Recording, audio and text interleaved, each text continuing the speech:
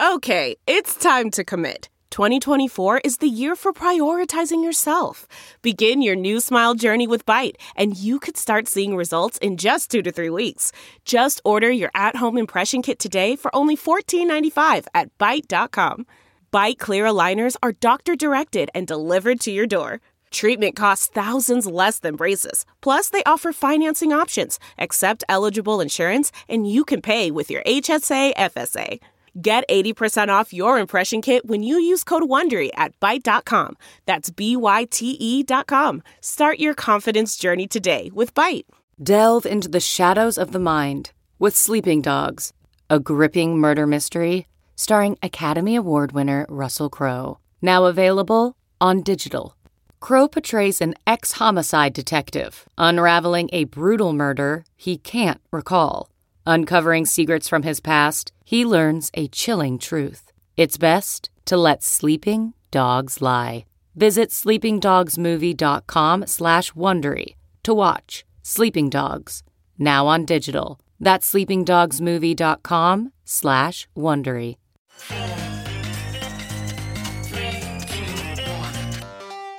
Welcome back to The Breakdown with me, NLW. It's a daily podcast on macro, Bitcoin, and the big picture power shifts remaking our world. The Breakdown is sponsored by NYDIG and produced and distributed by CoinDesk. What's going on, guys? It is Saturday, September 18th, and that means it's time for the weekly recap. There was a heck of a lot going on this week, so let's do a good old-fashioned recap. We'll look across a couple different areas. And let's start with the latest from Evergrande. Yesterday, I gave you the 101 level overview, and not that much is new, but if you haven't caught that show, Evergrande is a Chinese real estate developer, formerly the second biggest in the country, that has seen just a huge reversal of fortunes this year. Its share price is down 85%, its bond is trading 30% down this week, and even had to have markets shut down. 1.5 million people have put deposits down on properties that aren't built yet, and the company has overall more than $300 billion in outstanding debt. Zero Hedge wrote that Evergrande is the single largest high-yield dollar bond issuer in China, accounting for 16% of all outstanding notes.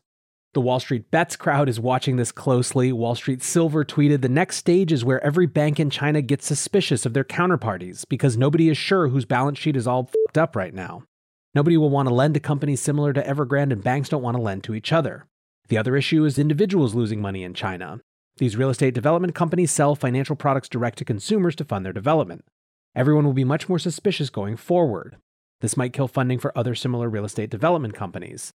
Maybe the most interesting development comes from Chinese state media that is starting to indicate that maybe Evergrande should not expect the bailout that so many are assuming will come. Reuters writes, the editor-in-chief of state-backed Chinese newspaper Global Times warned debt-ridden property giant Evergrande Group that it should not bet on a government bailout on the assumption that it is too big to fail.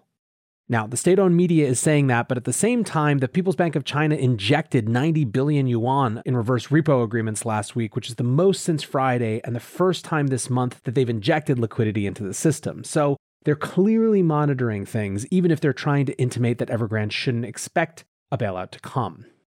If you want to understand more about what's going on and to what extent it could be a systemic failure, go check out the episode from yesterday. With that, though, let's shift to the regulatory situation. The latest news there is that Celsius has joined BlockFi in raising the ire of state-level securities regulators.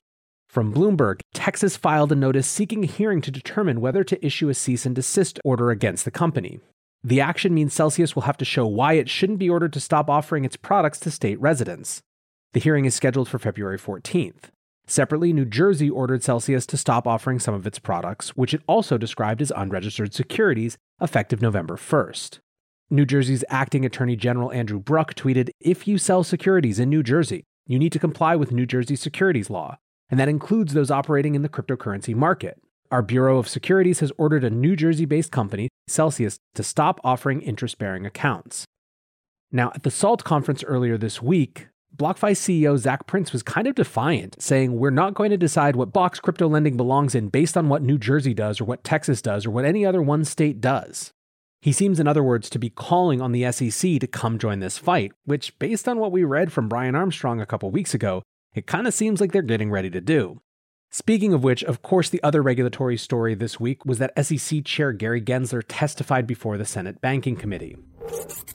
It was nice to see some of our new allies from the infrastructure bill fight, like Pat Toomey, arguing that the SEC should be giving us more clarity, more openness about what they think is and isn't a security, and also arguing that stablecoins were not securities. It was also gratifying to see one senator ask Gary Gensler if he thought he was the market's daddy, and when he said no, asked why then are you acting like their daddy? But unfortunately, the show was stolen, of course, by Elizabeth Warren and her hypothetical trussed-up example of someone who bought a bunch of crypto on Monday before last Tuesday's crash and then couldn't get it out because Coinbase went down and they have no recourse and blah, blah, blah, blah, blah. I did a whole show about that. It was very annoyed, pissed off, whatever term you want to use. That was Thursdays if you haven't had a chance to listen to it yet. I think it's a pretty spicy one. You'll enjoy it. Either way, the one thing I wanted to share is something that I think gets at how I felt too. And yet another thread from Adam Cochran, who's the MVP of the breakdown lately. He writes, "At this point, I'm convinced the SEC's current regulatory stance on crypto is more someone's personal political agenda. Highly technical, educated people informed on this space cannot reach the conclusion that DeFi platforms can simply come in and register. The SEC's current rhetoric is, we won't tell you which tokens are securities, but every platform has lots of tokens, therefore some must be securities statistically. Their solution is, come talk to us. Coinbase did, and instead of conversation is getting legal action. Simply register. Technologically and legally impossible for a protocol and no burden showing it's necessary. I, like many in this space, strongly support consumer protections. We want consumers to be safe. We want to cut down on frauds. We want information to be clear and transparent and to have a system that works for everyone. But while regulators all over the world are engaging with crypto, the SEC seems to be backpedaling, choosing to pursue a chilling effect on white knight rhetoric rather than work with the industry to make it safer. It's clear that these battles will be fought in the courts and ballot boxes, and that this industry will need to present a united front." I gotta say, I think this was a depressing week for regulation in showing just how deep these fights are going to run and how this access, this Warren, Gensler, Yellen access is coming together. So that's the stakes, that's the game, and that's what we're looking at.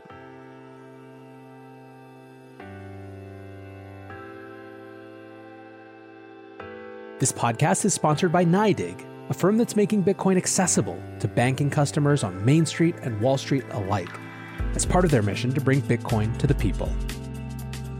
Find out more at NYDIG.com/NLW. That's NYDIG/NLW.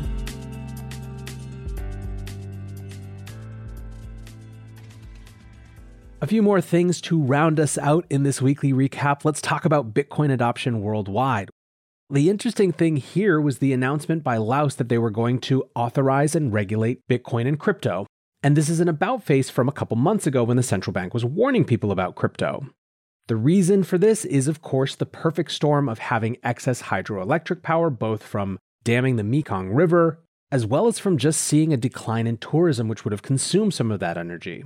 So you've got that one ingredient there, but then you also have potential demand in the form of miners who are leaving China based on the Chinese mining ban. As I discussed yesterday, it appears that China is intent on continuing to police that ban. Inner Mongolia has contracted with a firm to keep tabs on any mining operations that might try to restart secretly.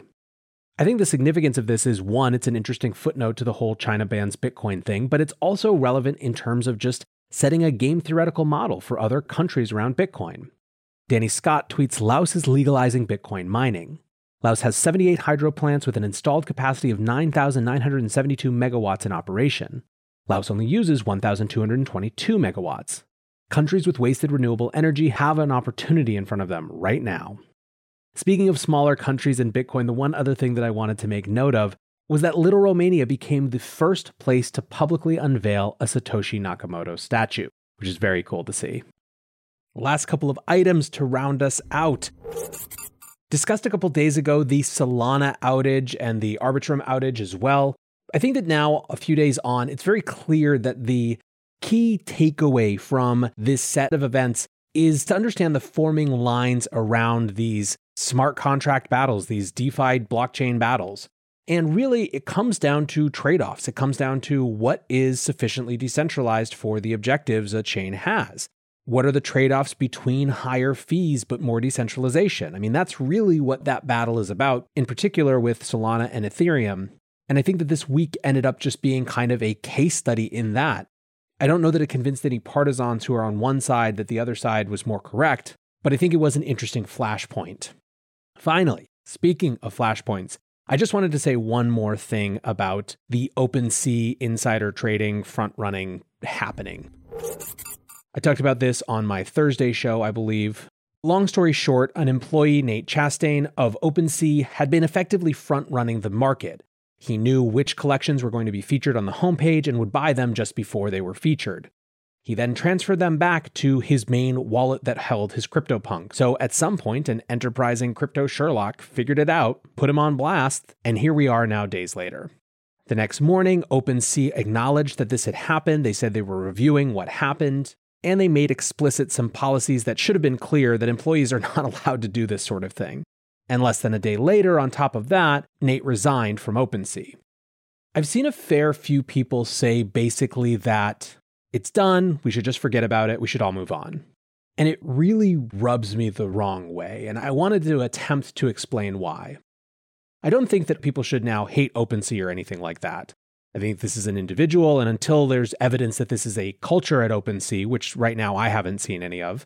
Some people also said that there was a lot of bullying of this guy, and I don't condone that under any circumstances. I will say, though, that the I resigned because I got caught thing is, fine. I mean, listen, I don't want to drag this guy's career down or anything like that, but this is a major breach of trust with a community. This isn't something where he stopped doing it because he had some moral quandary. He only stopped because he got caught.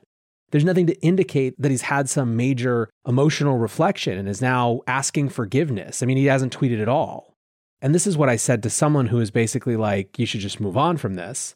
I don't think that we really appreciate how damaging to the entire industry this sort of behavior is. It gives fuel for the fire of every regulator who wants to make an issue, every regulator who wants to say that investors in this area need to be protected, because this type of shit is just normal. I don't know what the right answer is, in the sense that, like I said, I don't want this guy's career to be completely ruined and him to have to hide from crypto for the rest of his life or anything like that. I don't know him, and everyone who knows him says he seems to be a great person, but this is a major, major betrayal of his community. I think that before we're ready to just blithely forgive people, they need to ask to be forgiven. They need to show that they understand why what they did was wrong, not just that they got caught. Anyway, like I said, it's been bothering me all week. I think that people are kind of still not really appreciating how egregious it is, but I've said my piece on it. Anyways, guys, I hope you are heading into a great weekend. I appreciate you listening as always. If you like the show, please go give it a rating or a review. It helps new people discover it. And until tomorrow, be safe and take care of each other. Peace.